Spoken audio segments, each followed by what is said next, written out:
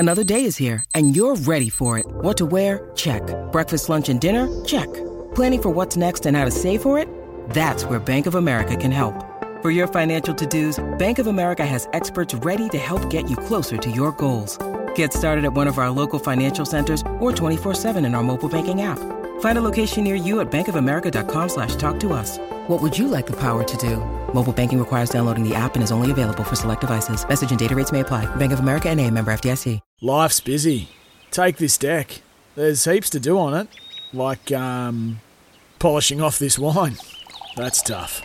Life's pretty good with a Trex deck. Composite decking with no hard maintenance. Trex, the world's #1 decking brand. You're listening to Sports Central on SEN. Yes, you are. Chris Warren in the chair with you up until 4 o'clock. Cowboy Dan is here as well. I haven't said good morning to you, Cowboy. Good afternoon, Chris, as well. Oh, that too. Hello, how are you? That too. Well, I'm clearly good. I'm on top of my game. Obviously, if I don't know what hour it is. Well, it's a very busy show. It is a very busy show. I'm looking forward. Shortly, in about 10 minutes or so, we're going to be talking to Nick Timmings. So he's one of our Winter Olympians. He's a skeleton racer, and for those that don't know what skeleton is, so it's basically your head first on your tummy down a very steep slope at a rapid rate and quite dangerous. Another thing I probably wouldn't do and definitely haven't done. We're going to get through that as well. Dan ain't done.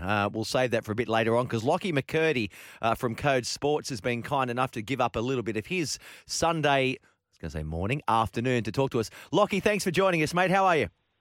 Very well, thank you, Chris. How are you? Mate, really well. I guess you're enjoying the Winter Olympics, and like most of us, it's one of those events that you tune into every few years when the Olympics roll around, but it's quite intriguing, and I think it's breathtaking, some of the stuff that we see. It's dangerous, it's risky, and they really are very, very fine athletes, all of them.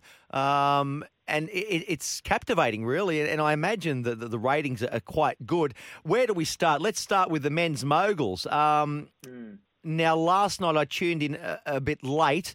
I saw Matt Graham on Channel 7, almost a breakdown, in tears, describing his exit as embarrassing, which it was anything but embarrassing, but real disappointment for him.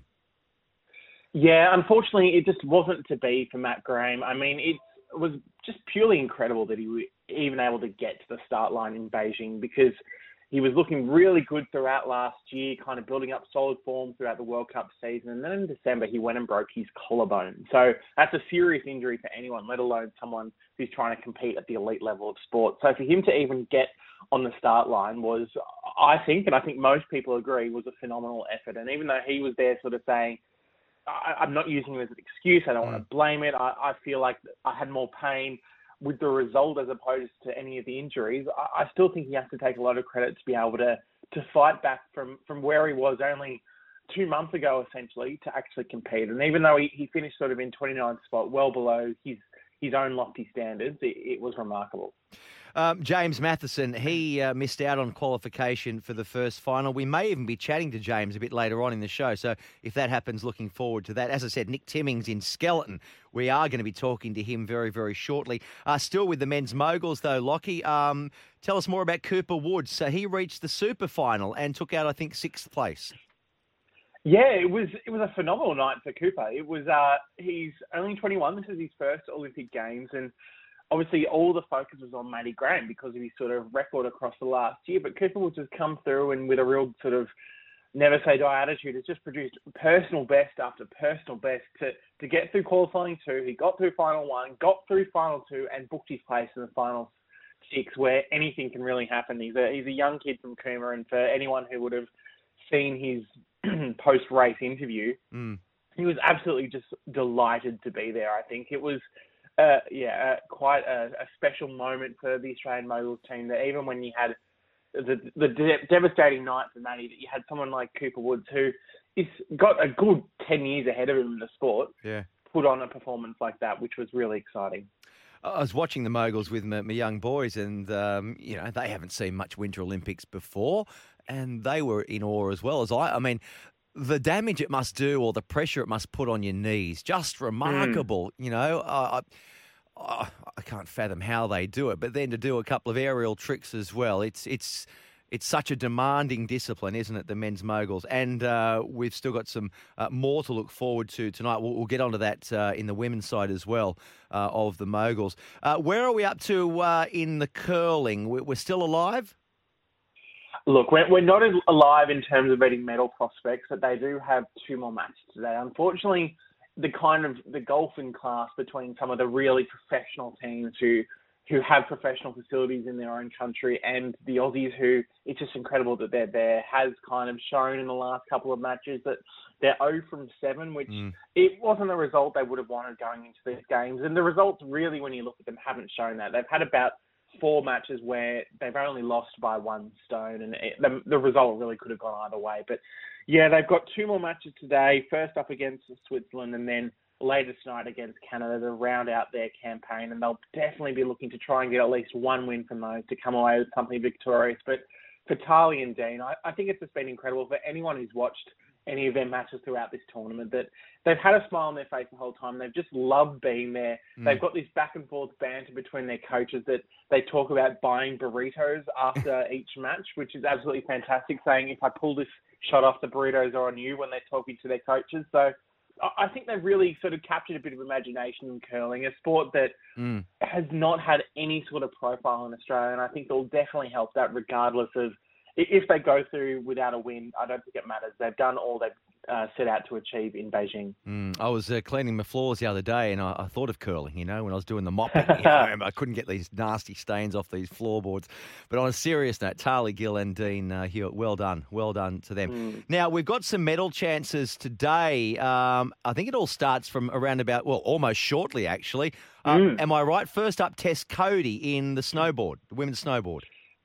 Yeah, she's in the slopestyle final, which kicks off in only about 5 minutes' time. So they'll have 3 runs there in the women's snowboard slopestyle final. She qualified sort of 8th best for that final yesterday. We weren't quite sure how it was going to look.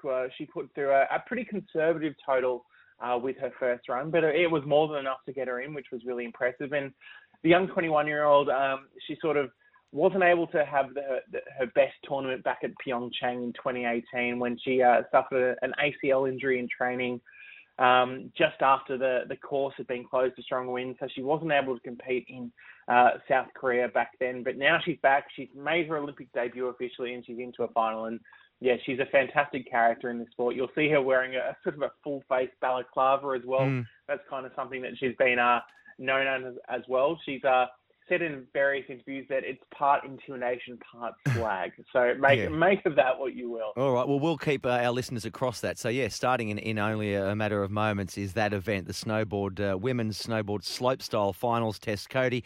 Now, then later on this evening, we talk about moguls. It's the women's moguls finals. Couple still very much alive, aren't they? Jakara Anthony and also, I believe, Brittany Cox. Yes, so this is a really strong medal chance for Australia. Jakara Anthony was absolutely incredible in the first qualifying round for this competition. That she blitzed the field essentially and finished first by a score of more than 2.5 points. So safely booked her passage through. And then Britt Cox, 4-time Olympian. She went to her first Olympics in Vancouver when she was only 15. She's also made it through to the final stages, the final 20. And she's someone who she went into Pyeongchang as probably the favourite, like Jakara is now, and wasn't able to kind of live up to that own expectation that she set for herself. So she's someone who's also got quite a point to prove in Beijing over at Genting Snow Park. But then we've got one more who could make it, Sophie Ash. There's one more set of qualifying before the final. So she just has to finish in the top 10 out of 20 in qualifying too, and she'll go through to the next phase as well. So there's every chance that we have 3 Aussies who gets through to the finals for the women's moguls. But Jakara Anthony is definitely the one to watch. Brilliant stuff. Thanks very much, Lockie. I could talk all day, but Code Sports is the place to go. Lockie McCurdy joining us. You're almost becoming a regular guest, mate, and I appreciate your time. Anytime, Chris. Thank you. Great stuff. There he is. Now, we're going to keep the theme of Winter Olympics going, and as I look out the window, quite appropriate too. It's pretty, well, not chilly, but blowy out there. It could be a winter's day here in Sydney. Up next, we're going to talk to Nick Timmings. He's a skeleton racer. He's either mad or mad. Life's so full on. I've been working on this deck for ages. These steaks don't cook themselves, you know. Life's good with a Trex deck. Composite decking made from 95% recycled materials that won't rot, stain or fade. Trex, the world's #1 decking brand. Sometimes needing new tyres can catch us by surprise. That's why Tyre Power gives you the power of Zip Pay and Zip Money. You can get what you need now, get back on the road safely and pay for it later. Terms and conditions apply. So visit tyrepower.com.au or call 13 21 91.